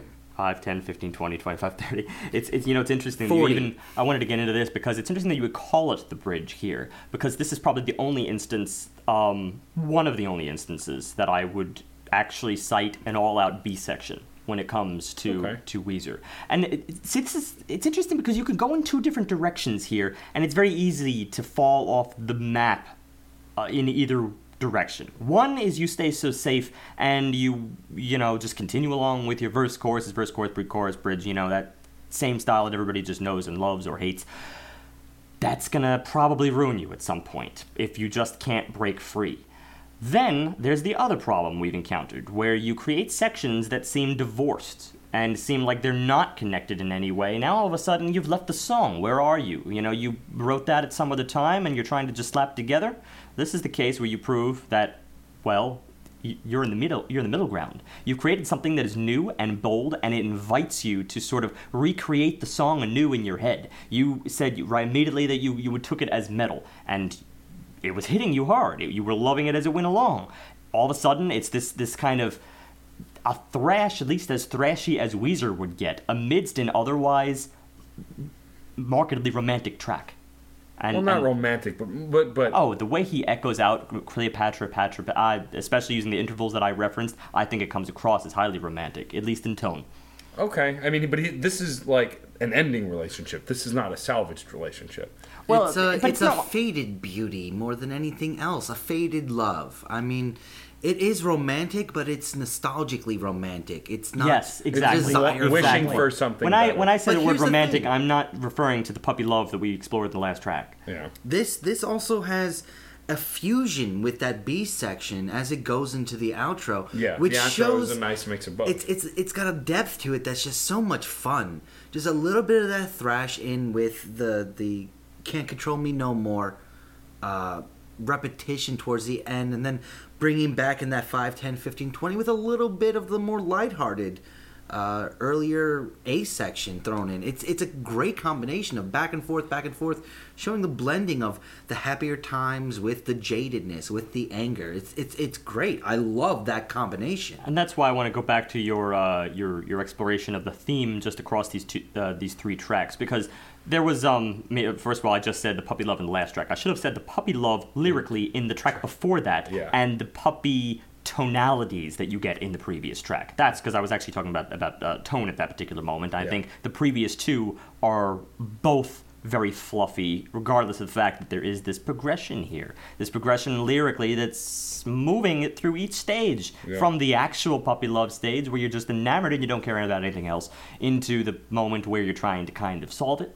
into the moment where it's done. But clearly there's obviously bound to be more passion in the final track, and it shows. I wouldn't even say that the tracks themselves are connected as a single story, but I would say that they're not even moments. I would say that they're just different loves of his life. I wouldn't focus on them as an actual progressing story. No, I'm not actually focusing on it. It's more of saying tonality. Wanted to clarify that. No, tonality. No, in this case, I'm actually talking about tonality and lyrics. But it's not that I'm viewing it as the singular story, but that the fact that the three of them are slapped together is to discuss the broader concept of a relationship, not one in particular. I'm sure each one probably reflects three different relationships. I'm sure about that. But, the effect is all the same. Most people in the world will probably go through one of these three things, if not all. Yeah. And so they got to be chronological. But the thing is that this song ends in a very particular way, and then thematically it moves to a song that's very removed from this idea. Well, maybe not. It's removed texture-wise, maybe to some extent, but it's if you're going to sum up this album up until this point, including Foolish Father, this album is all about relationships. Yeah. Whether it's Rivers' relationship with the fans in several instances, with the industry. Whether it's the relationship of individuals with authority figures, whether it's relationships of man and woman, or father and daughter, or father and son, or what have you. This song, these albums, it's all about the different relationships. And Foolish Father is no different. And this is a heartbreaking song half the time. because this song has So- beautiful verses. Fractions of the time and intermittent fractions of the time, because there's a problem here with disjointedness, and that occurs on multiple fronts. So the song starts with a very heavy rock sound. It's very much intense and pleasantly dark, as I put it. It definitely conveys this kind of overwhelming. It seemed like it Emotion. was going somewhere, Yeah. but to be honest, it in context, it comes across as being overly epic, and this time I use the word in the mal sense, because then we go on to the verses, and the verses include a melody which I had a problem with for only a very superficial reason, and it's only because it sounded so familiar. It specifically reminded me of Gorillaz' Feel Good Inc. It almost seemed dead on, except for the end of the phrase, actually. It felt kind of flat there. But apart from that, there's just not a lot, really grabbing me here. It's still enjoyable, but the real disjointedness enters when we go into the chorus. There's a quality here where I just did not feel like it tied together. This is the instance that I mentioned before, where you can write sections that seem to fit the framework. They seem to fit the pop framework, but then you just do not go bold enough. In this case, they went just enough that they were divorcing themselves from the track, I think, or divorcing themselves from the tone, but not bold enough to incite you with this new appreciation for a new section and wow you in the face. The chorus is just, it's bland in that regard, and this recurs repeatedly when you go back and forth between the two. But when you look at especially that second verse, there's so much depth here that they're trying to convey that I think they do accomplish very well with the verses if taken singularly. Think of how destroyed he feels walking to his grave plot, knowing that the one he loves hates him with all her heart. Dude, oh man, It's that's very just heavy. mess. That's so like I will say. heartthroat. I will say that the disjointedness could be intentional in the sense that when you're talking about a dysfunctional relationship with a parental figure, it's often disjointed. And maybe that dichotomy between the verse chorus is intentional, but that's really grasping at straws here. The reality is an overall song, I feel it doesn't work great. It's not awful, but you do really get knocked out of what it's trying to convey when you hit the choruses. There are cases where I can accept that kind of artistic justification, and this time I don't think it really adds up particularly well, because when you look at the lyrics here, the thought of the matter is pretty straightforward front to back. It's not as if this is going through different phases. Right. You can assume from the lyrical content that there has been different phases in the past, that there has been more hatred, but ultimately the song is really saying he did the best that he could. You are his daughter. He'd do anything for you, anything for you, anything for you. In the end, everything will be all right in the end. This is the culminating message of the album. It seemed like it should have been a little bit more organized front to back from the musical standpoint, because then we get things like the bridge. I mean, after the chorus, which feels like it just wasn't tied, it was kind of an empty anthem, we get the bridge, which is more of the rock anthem. It's a little bit heavier. Then we get these interludes. The guitars, they just sort of take these two notes and rock back and forth, and then you get some little harmonization in there, but it's not as if that single two-note motif was a strong enough thing to go back to. It's not, the same kind of motif that I was immediately drawn into back in several earlier instances of this track, like, for instance, The British Are Coming, like I've Had It Up to Here. All of these had motifs that I could readily grapple onto on the musical front. Here, two notes in the guitars is not really going to have it. It doesn't matter how you harmonize with it. Yeah. But there is something that I really do want to point out, and that is, this is sort of like the antithesis of Say It Ain't So, which was just Rivers calling out his father and all the effed up stuff he went through and being so angry with him. This is the opposite. This is the pity. This is maybe a little bit of forgiveness on his behalf, but for the most part, this is, instead of being angry... It sounds pretty bitter. Bitter, yes, but more... It's not mean about it. It's not... The anger is gone. And now he's just moving on to something else. Right. I mean, I can see that. I don't know. Just overall, for me, this song fails to convey completely the emotion that it's looking for in these final moments. I do feel, though, it does give way to three very strong songs. Whoa, wait. Before that, we get some final moments here that really cement the concept I have for this album thus far. And that is the repetition of the title. That is the choir coming in and saying, everything is going to be all right in the end. That is a very important part of this song, because while I did mention that, I kind of glossed over, but yeah. Foolish Father doesn't have the impact, but that choir, while at times you can say it's a little hokey to have choirs, I mean, it sort of is. Here, I think it's just used expertly to really just to create emotion. I will say that the wrap up of the song is the strongest part of the song. I'll agree with that. It's a problem with disjointedness, and I think I'll kind of leave it at that. There's usually, you'd be on a bit of a journey by the time you get to that point. And I think that's the problem, is that I've sort of been on a bit of a confusing journey. And again, I'm speaking strictly from the musical standpoint before I get to that point. That all of a sudden this sort of one last hurrah is kind of odd to me, I think. I guess, but it isn't a terrible setup for the final 3 songs of the record, which can pretty much be one giant song. So the final 3 songs of the record particularly the outro also, because Yes. there's sort of this unraveling that occurs at the end of Foolish Father, like the spaceship is landing or something. It's this weird effect. So John told me that the actual last 3 songs have a name. They're called The Future Scope Trilogy. So they're all labeled with Roman numerals. Track 11, 12, and 13 have a 1, 2, and 3 in front of them. And the first part of this 3-part track, essentially, that flow right through from one to the next, if not looking at them, you'd swear it was one long song. The first one is called 1, The Wasteland. Completely instrumental. And this is where we get a more experimental sound, at least for Weezer in this moment. Certainly for Weezer. It's the sparse. It starts with the sparse drum work and this wailing guitar sound. It's approaching ambience, if not actually getting there. It's weird. Well, it's not ambient. I mean, there's It's a approaching. It's saying, "Hi, hello, we're ambient." no, the only way that frankly, I can't even entertain that, because that assumes that it's melodyless and you're left with sort of just a soundscape. But the soundscape is still Weezer. It's just Weezer exploring cooler things, perhaps things that, again, I refer to the Queen-esque, Brian May-esque guitar style that their guitarist seems to be invoking. Also, just a little brief mention about the title. I was totally waiting for some kind of comparison for this to be related to T.S. Eliot's The Wasteland, but I can't find anything to that effect. Considering it's an instrumental, I doubt I will.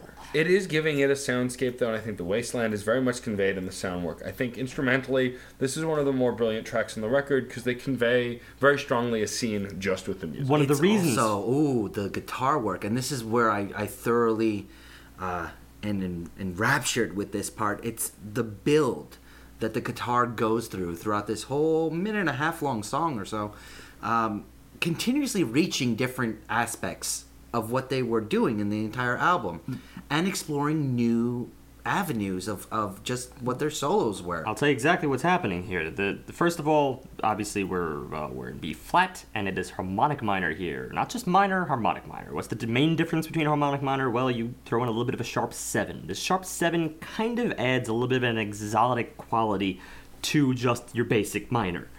So then amidst this landscape, the sparse drum work kind of colors it up, and I can actually see, come to think of it, how you mentioned this earlier, John, how it comes across as being a little bit Pink Floydian. And I now see this especially with relationship to that drum work especially.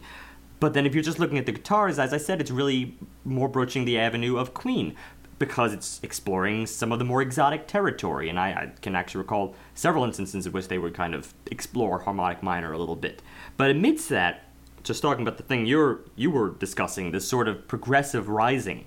In these guitar solos, you get this scope, this intonation, this sort of whammy intonation, and the timing of it caters itself to this Queen style, but then it starts moving up in the harmonic minor scale.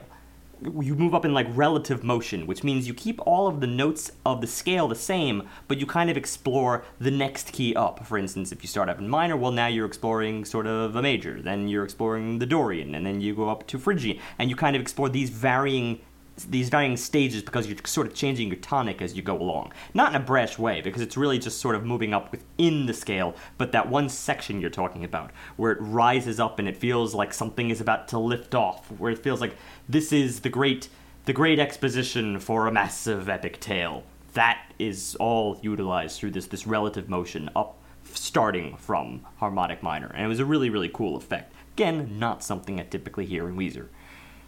Yeah, and I think that also the song overall as a whole, even though a minute or 50 seconds or so, or a minute and a half, really does give way to, when it deconstructs, the connection to the second part of this 3-track opus, which is 2, Anonymous.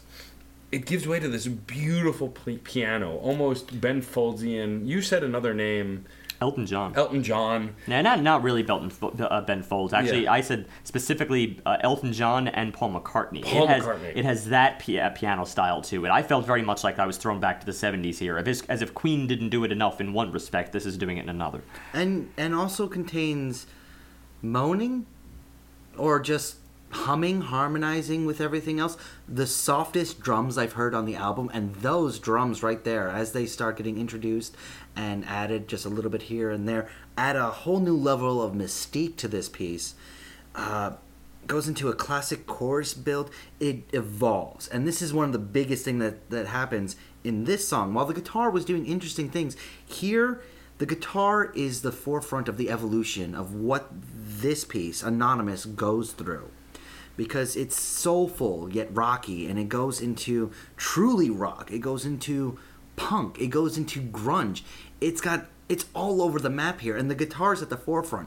The guitar is setting the tone, and everything half a step later tries to catch up with it, and does it so well that it's just flowing from one aspect to the next, to the next, to the next. And it also gives way to the only vocals that we have.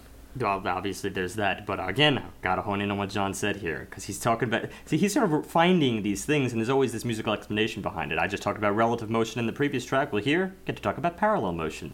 Because as we go from one section to another in this track, we start out much more positive. It's not exotic in that same harmonic minor sense that we were in the previous track. We start out more in F sharp major, just very, very unifying. So obviously, we're going to bring in lyrics here.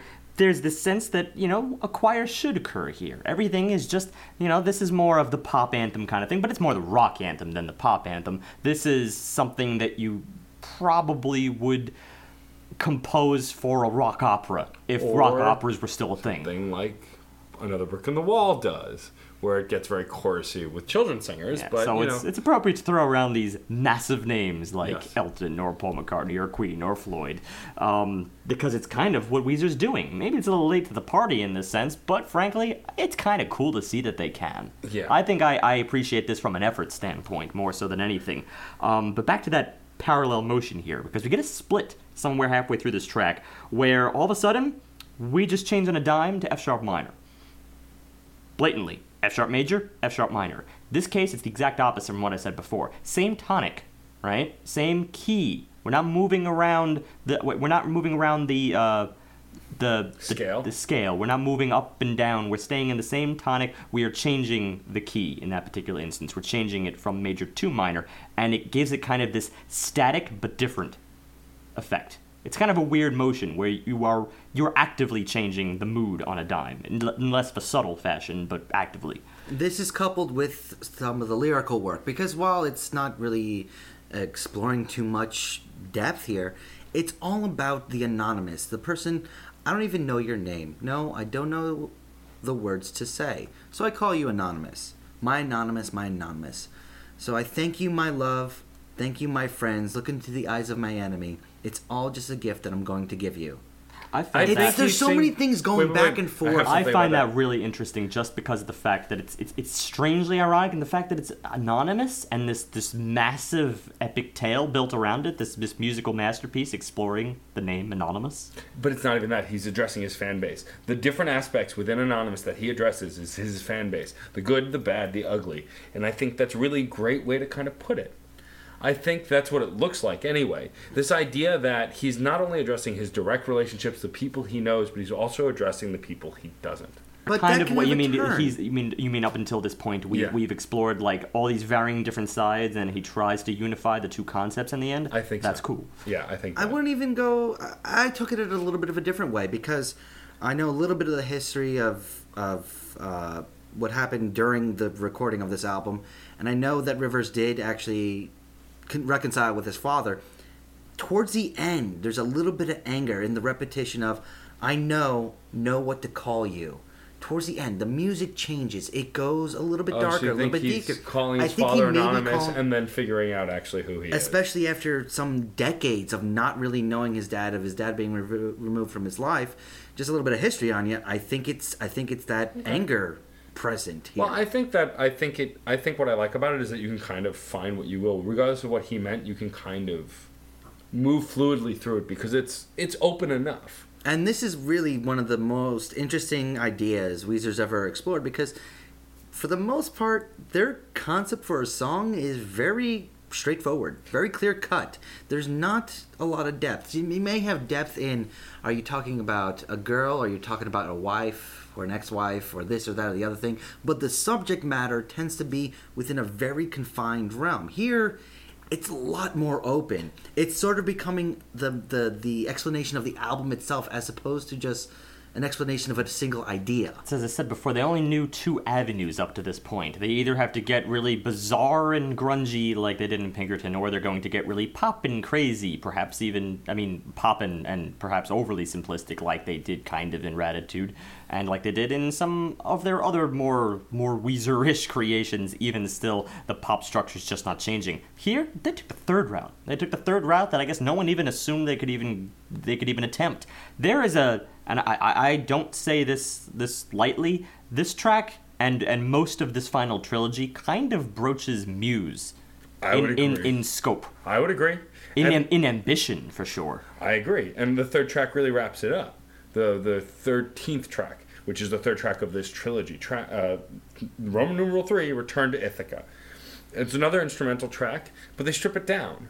They don't make it as complex as the first 2. They're bringing it kind of back home to the Weezer we know, but still doing something a little different with it.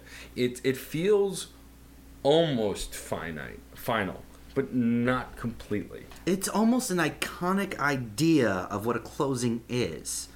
A closing track for a story, a concert, and the album itself. It rises, it falls. It rises, it falls. It does this over and over again. You could see it from indie movies to a nice magnum opus Broadway show. There's so much going on here. I don't feel like the credits are quite rolling, but this feels like a summation. Well, this is kind of combining 2 different features of the previous tracks. I mean, this is, first of all, we're back in F sharp major, just like we were in the beginning of Anonymous. And then we return to sort of the relative motion that we had back in the first track, back in Wasteland. So Wasteland, we were in B-flat harmonic minor, and we were going up and down relatively. Well, now we're in F-sharp major, and we're going up and down relatively, because it's trying to sort of do the same thing in an outro sense, just as Wasteland was doing in an exposition sense. It's trying to kind of give you the super massive wrap up and explore the various sides of their particular tonic, as it were.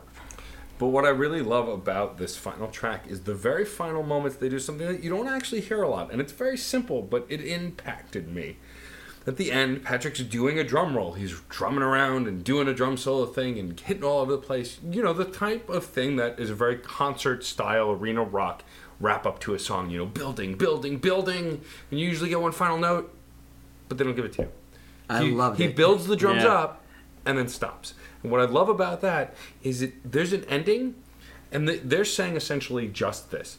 This is an ending, but it's not the end. They do it just with that note. They leave the period off. If you think so. I think so. I think it's intentional, and I like that. They kind of leave you hanging at the end. It's a conclusion, but it's not the final conclusion. No, I'll buy that. And really, I mean, in many ways, this was probably the best of the trilogy. I mean, in terms of what it does, it's the most overblown. I mean, especially during that moment when they're sort of going up relatively, that's rapid triplets on the way. You know, 1 2 3 1 2 3 1 2. But it's over and over and over again. It's a little bit much for, I suppose, the average Weezer fan.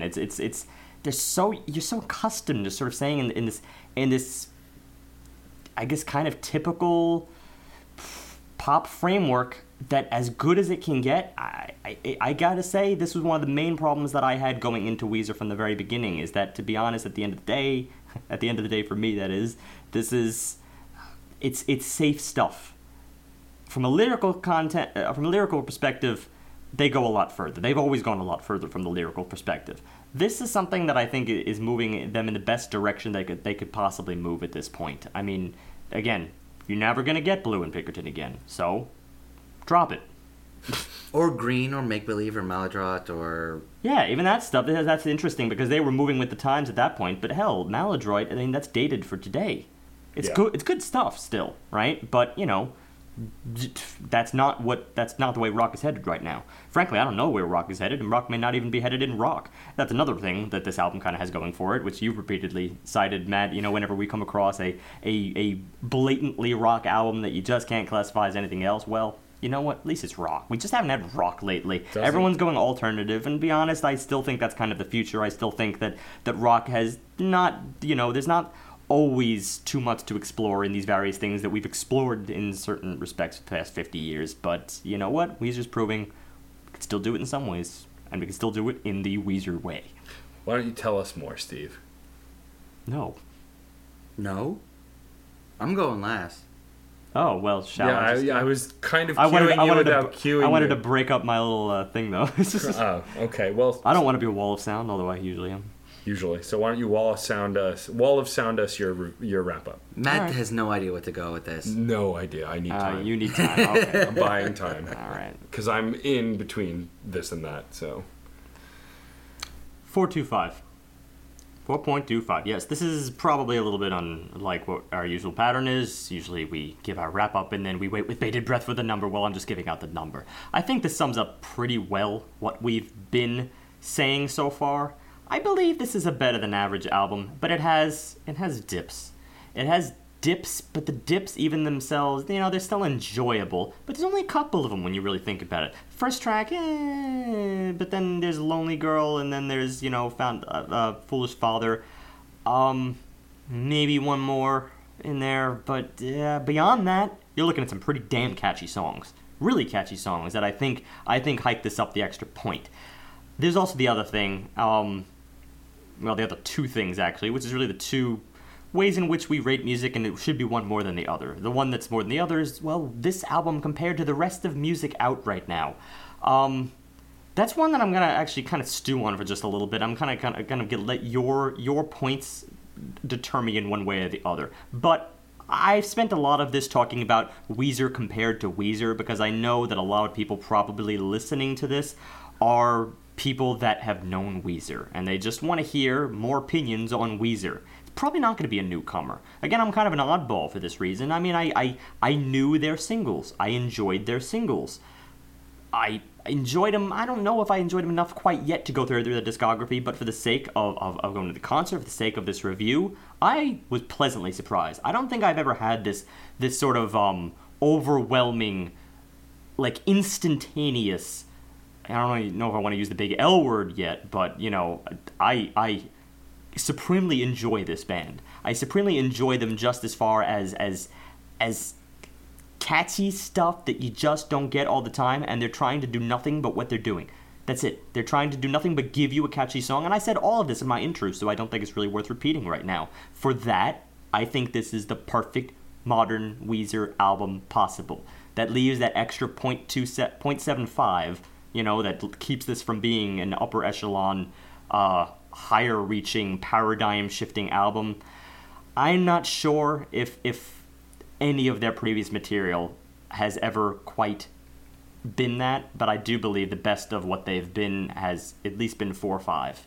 At least been 4 or 5. They've always been on the fringe of something great, but all of that stuff that I mentioned, the fandom getting in the way, that's kept this band back in almost every respect, and it still keeps them back a little bit here, but hell, they're climbing out of it. Not to be outdone by my co-host, 4.25 as well. And here's why. We've said a lot at this point, but realistically, Steve makes some good points. As someone who is much harsher on Weezer lately than John, I hated the last couple of albums. Absolutely hated them. Hurley isn't worth mentioning. It's awful. Death to False Metal, I listened to once and was horrified by.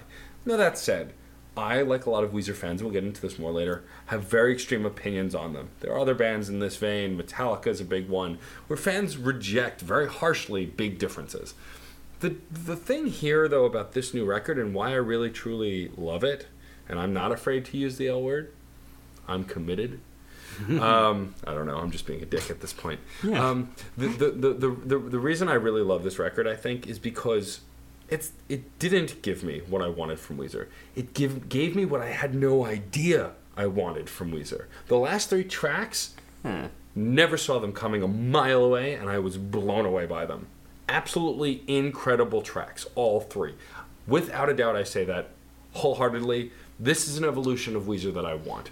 And there are moments of those songs strewn throughout this album. And I think that's why it gets a 4.25 for me. Because they gave me what I didn't know I wanted yet. And that's a true evolution of a band, when they can predict what you want before you want it. I may have not said it, but that's exactly what my 0.25 is right there. A 4, I think without that final trilogy, you would have a 4. There's still enough catchy material in the rest of this album that this would still just be a solid 4. But, that's a good album. There's nothing in 4 in just a solid 4. That means it just barely made it above average. This is pushing it that extra step of the way. They threw in a trilogy here that they didn't have to include, and more power to them. Respect. Okay. This is hard. Rein in the fanboy, John. Yeah. Rein it in. No. Few facts about this album. 1, 200 songs were considered. Wow. Over 2 dozen were actually recorded. Yeah, I heard that. And a dozen of them is what made the cut. So this song was recorded from January to October. It was started in January. They got it out by October. That shows how prolific Rivers Cuomo is. Yes. That's a big thing. So they really did go through a lot of stuff. The only one I say may be a bad choice would have been Go Away. It's lighthearted. It doesn't really add anything. It's just catchy.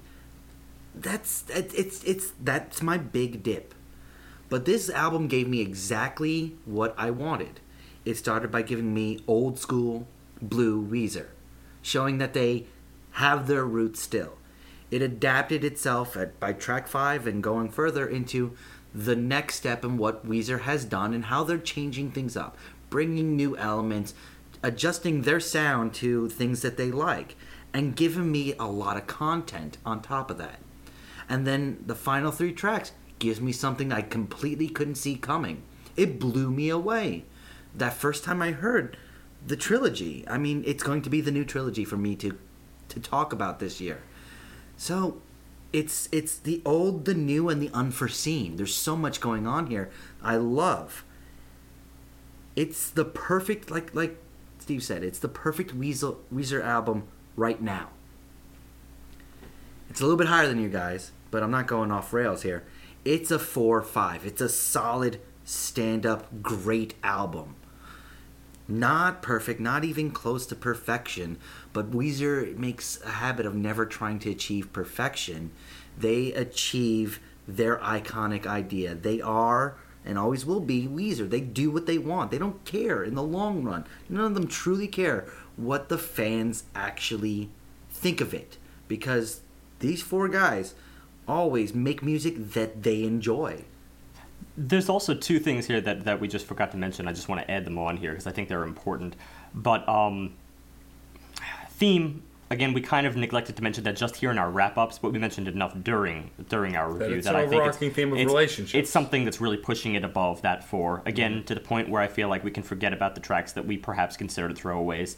And then the other thing is just the all-out rock factor, which is just, again, sort of that guilty pleasure thing that you just have to enjoy for the sake of it. It's there. It's there. You gotta just let loose sometimes. I get smiles. You gotta let loose. I just have to harp on. I hate the phrasing guilty pleasures. And our good friend Painless Parker said time and time again, if it's a pleasure, you shouldn't feel guilty about it. Hey, I made that argument to you, I think, in a very early podcast. Probably, but Painless Parker is way more influential than you are. In his eyes. I have that on record? I hate this. Anyway. You can edit and cut it. I wasn't serious. I can't actually cut you. Anyway. You can cut me out. But, the other thing is not just being rock itself, but, when you look at, when you break down that stuff, when you break down the elements of the final trilogy, those elements that I just discussed, it's not really, we're not talking about drastically complicated things. It's simple choices that they just went balls to the wall with, and that's what I respect them for. They weren't afraid of anything, and they weren't just using things as throwaways. When they decided to utilize that relative motion, well, they went all out, and they turned it into the best possible epic that you can make out of a very simple musical idea. That's, again, props. You gotta stay focused with your idea. That will push you above 4, above from merely good to, broaching great, if we see it in simpler terms, like 4 being good, 4, 5 being great, and 5 being, well, what the hell. And making fun of you aside, I agree. Like, music that you consider guilty pleasure, this idea that something that you just have to hopelessly enjoy. I mean, I lump lots of things in that category, but you're absolutely right. This album from cover to cover is completely catchy and hard to not enjoy. And that's what my favorite album was. The Green Album was that. It was beyond anything else, fun and enjoyable. Now we can go into something that I touched on a bit. And there are some bands that really come to light when talking about this kind of a topic that have a vehement fan base. Vehement fan bases can be a blessing and a curse. Take it from Weezer, Metallica, Pearl Jam, Green Day. These are all bands, just to name a few, that the fans, when they release a new record, people either love it or hate it. It's a polarizing experience. There's no real middle ground. And the reason for that, I think, is identity. And what I mean by that is, there are a lot of bands that are very influential that doesn't happen with. Like Queen, more or less, everybody loved everything they did, albeit they were taken early, blah, blah, blah. But there are a lot of bands that do very polarizing music that never really have that kind of an impact, or do samey music that nobody cares. I think the reason that it happens with bands like Metallica and Weezer and Green Day is these 3 bands have often sang about either very dark or very personal things, and people get very attached to the band members as well as the band.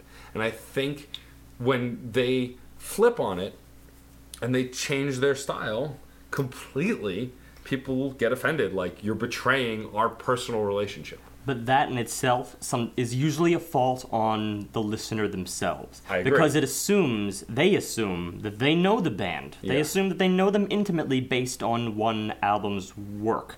A lot of times, most often, bands just do not get their sound honed, or they don't get their full idea out based on their debut record. So to take the band at hand, for instance, Blue Album is a great representation, I think, of what they were already on the road for, but it's their debut album. As far as I know, they were early 20s in that when they released that record, They got out some things, I think, that were very personal to them, but as far as I know, and as far as the record shows, Pinkerton got a lot more out. It got a lot more about who Rivers Cuomo is, all of his problems, or sort of as he's going through this road of being a musician, which is why you could consider it very, very self-referential. It certainly breaks the fourth wall, as albums do. And for that reason, I would think, well, this is more of their identity. But that's the problem. Once the fans have made up their mind what they believe a band's identity is, then it doesn't matter in the grand scheme of things. And that's where I think this topic is mostly about how fans can steer a band, make a band, or break a band, and that's hard to reconcile. The heart of this matter is the fickleness of fans. Yeah. Ultimately, fans are fickle. Have a conversation with our previous guest, Schaefer the Dark Lord, about his fan base. He refers to, in his most recent record, how he views his fan base sometimes as an effing albatross. Because they are responsible for him having a career, but just the same, he's terrified of what they're going to say about his work. And it happens to any artist who puts their heart in their work. And I think it's a valid concern as an artist, because ultimately you want to do what completes you. But if your fans reject it, well then really who's the music for? Because even though you're writing it for yourself, the idea is to get it out there to people. Green Day went through this during the late 90s, early 2000s when they released Nimrod, which is my favorite album by them. Mine too. It was followed up by the lackluster Warning, and nobody really knew how to take Warning. There wasn't many hits from it. Instead of actually producing another album after that, they ended up doing Shenanigans, International Super Hits. They really didn't know what they were doing. They were scrambling for information because these were just compilation albums. They weren't doing anything big. They were trying to recapture Dookie by re-releasing Dookie. Yeah. Or Kerplunk. I mean, there wasn't anything going on here. Took them a while. Took them 4 solid years of recording. and they did lose an album that was stolen from them during that time, before they came out with American Idiot. Because from Nimrod onward, 1997 onward, maybe 98, they were really in a decline. They were touring, but they weren't producing anything that was chart toppers anymore. Well, that also has to go with the changing of the times, and I think that's another thing. I mean, obviously, that's sort of intertwined with who your fan base is, because, well, a lot of people are sheep, and they just sort of flock with the next big thing. But then again, that contrasts with the other half of fandom, and that is people who are stuck in their times, and they don't want to be anything else but when they were nostalgic. And that's exactly the kind of thing that I think that led to this dramatic shift that I always witnessed when it came to Weezer. People who just wanted old-fashioned Weezer, and then people who were like, well, yeah, time has passed. The problem also here is that it's not really the fan that defines that, because you can be a fickle fan about one thing and then completely open-minded about something else. It's the content, too, and how it impacts you personally. Yeah. Because, I mean, mentioning the word fandom, you can't help but talk about also nerdy fandoms, like in TV and movies. Harry Potter, Doctor Who are big ones that old people always talk about. Comic books, like when they ruined Spider-Man a couple of times recently. The point being, though, like, I'll take Doctor Who most recently.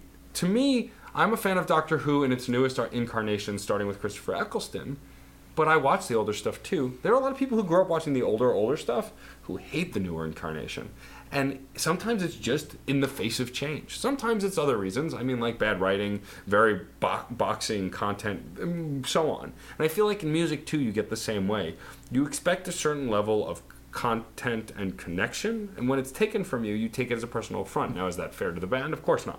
But the problem is, a lot of fans these days, and it's what drives me nuts about fandoms, is that they decide that what's being made is only made for them personally, not the industry as a whole or the band themselves.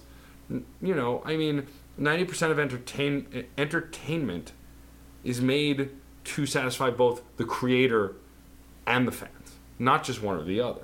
It's a give and take. And I think a lot of fans lose sight of that due to personal connection and commitment. It incorporates a whole plethora of fine lines that we've discussed in previous occasions, like, for instance, the question of safety, you know, in music. Mm-hmm. Safety versus being a little bit too outlandish. I think we discussed that particularly back in episode 52. And, I mean, go fast forward to the topic and you'll find that particular discussion. And it's interesting because, you know, some people really, really just detest that a band would choose to change with the times and would be so wistful in that regard. But sometimes the times change for the better. Maybe not in every instance. I would probably argue not in the case of Raditude or Hurley, but sometimes it's for the better. So frankly, you can't blame them for experimenting. Yes, it could win. And I think this album is a perfect example of how it's done right when you know you need to grow and how to grow. And I think that's why I rated this so highly also, is because those last 3 tracks, none of us saw coming. None of us. And we didn't know we wanted it. But after we've heard it now, I can't imagine a Weezer without it. Like, honestly, those 3 tracks live must be incredible if they played them. They were. So they were indeed. It was quite the bash. And so that's he's rubbing it in. And I think that's my biggest point about... Should have been there. I think that's my biggest point about all of this and fandoms in general, is that it's a give and take, but you have to let art breathe. Art gets stale without it. You know, it's the running joke about Aerosmith. And you know what? I still love Aerosmith, but all of their albums sound the same. All of them. Since the 90s revitalization of Aerosmith, they have not done anything different. Steve's going to tour till he's dead, and then they'll prop him up and just move his arms and lips and things like that, and they'll still be touring. They don't want to change. They have no desire to change. Their fan base doesn't want them to change either. They found that niche. But at the same time, they're not drawing any new fans. They're not expanding their repertoire. That's the problem with when you give the fans exactly what you want. You're not going to necessarily get new people. You're going to have the same 5,000 and 4,900 and 4,800 million people loving you, and then 46, 42. It gets smaller because it's not sustainable if you keep catering to the people that liked you for one reason. True. There's an opposite end to that, though. Take the Gorillaz and Damon, who pretty much does whatever the hell he wants. He is beholden to nobody. He makes the albums he wants to make because he is a brilliant producer when it comes down to it. That said, Demon Days, the self-titled Demon Days and Plastic Beach are drastically different. I enjoy that they're drastically different, but John fell off with Plastic Beach, whereas me and Dave stay invested, and we liked it. And I think that's also can be a problem, is if you're only doing it for yourself and doing exactly what you want and you change every time, fans can't get comfortable either, and it makes it harder. But It's another fine line, though. It's Yes, really tricky to explore. But I wouldn't be amiss to listening to a new Gorillaz album. Of course, That's a yes. big thing that I think a lot of fans don't approach. If your band is really screwing things up, in your opinion, that doesn't mean you should write them off forever. I agree. Well, that's I why- would still like to hear a new Killers album, even though I know that they've kind of gone from this really awesome thing into like kind of samey, genericified love songs. Yeah, but that's what I kind of wanted to touch upon too. Is looking at bands, you're looking at fans in particular that are making up these decisions as you go along, and we're mainly talking about them from the stand of flightiness, fickleness. That's true. It's all true. Sometimes I do want. Most of us should be self-aware enough to recognize this in ourselves. Sometimes the fan can be insightful. Sometimes Yeah, the fan absolutely.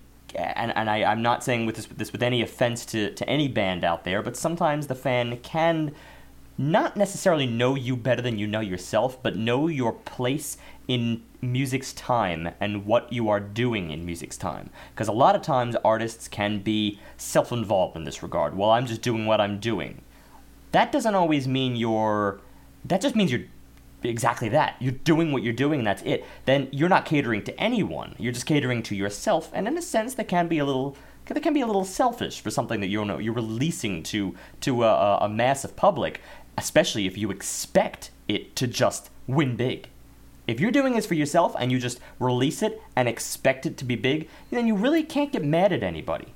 You can't. I mean, it was your work after all. So if someone has a decent critique out there for, why perhaps your album didn't make it so big, why it didn't reach the right fan bases, or why it's just not really fitting in this particular time, there can be some damn good reasons behind that. And many occasions, artists have learned a lot from their fan base based on that. I think it ultimately boils down to this, as a lot of things do: balance. You really need to have a give and take with your audience. You have to be interactive. One of my favorite nerdcore rappers who I've mentioned on the podcast a few times besides Schaefer is a guy named Adam Warrock. What I love about Adam is he releases free music all year long, but also produces records that he sells as a record and puts them out. The free tracks are to keep his skills sharp, to prove that he can write music masterfully, and to give the fans something. Whether they love it or hate it, he's constantly giving them something to chew on until he puts out his record, his focused work. Yeah. Well, it's basically creating a testing group. Yeah. Because he sees his response and he Because knows they're released on what YouTube. sort of He direction gives the they want. MP3s out for free because he often samples stuff that he can't sell because of other sampling issues. But it lets him test his target audience. He did something recently called the Rapathon, where for 24 hours, he wrote as many songs as he could. He ended up writing 16 songs. I really only didn't like 2 of them. He did it in 20 hours, I think he did it for, to raise money for RAIN, which is a anti-violence, anti-sexual assault campaign.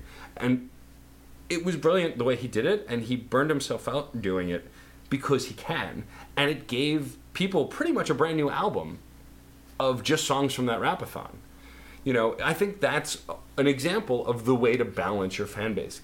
Keep them wanting more, give them enough that they can chew on it, and then give them the big work that's more personal to you after that. There's something to admire about that, I think, of the testing group thing, because a lot of artists would probably reject that. It's like, I'm not trying to cater myself to anyone. But a smart artist would. A smart artist would say, well, I can write anything I want. So now, let's try to figure out how I'm going to do this masterfully and get as broad of an audience as possible. Because let's face it, it's not just art, it is a business too. You're not really going to make it in the big world if you're not also a bit of a marketer. Yeah.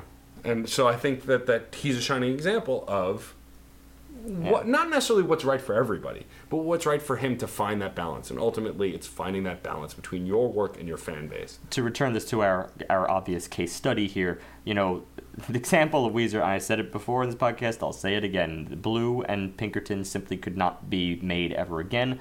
The thing is, and I do still believe that something that made them a little bit magical in those two albums is the fact, and this is just my own personal opinion, as the fan who has his opinion, and especially as a newcomer too, I believe it has a lot to do with the mixing. I believe it had to do with the fact that Blue was so underproduced, it made it a little bit magical in that garage sense. Kind of the same way we discussed in the case of episode 114's Daryl's Ohio, but not as gritty. It was much warmer. It was a warmer side of local color, local flavor. And that persisted with Pinkerton, although it added a little bit more grit. Still same concept. From then on, they haven't really had that level of underproduction, so they explored various different avenues. But in my opinion, I do believe that is what made Weezer the staple. I think that would be my personal, I guess my period at the end of that sentence. That's their place in the world, I think. And today, I think is still making great music. I think I would like to see an underproduced album.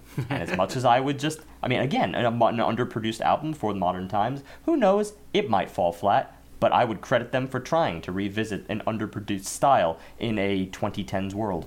Which is harder to do. Yeah. Fall flat in your face, I won't blame you for it. There you go. Well, because they're the ones who fell. You can't blame someone for falling. That's unfair to the person who fell.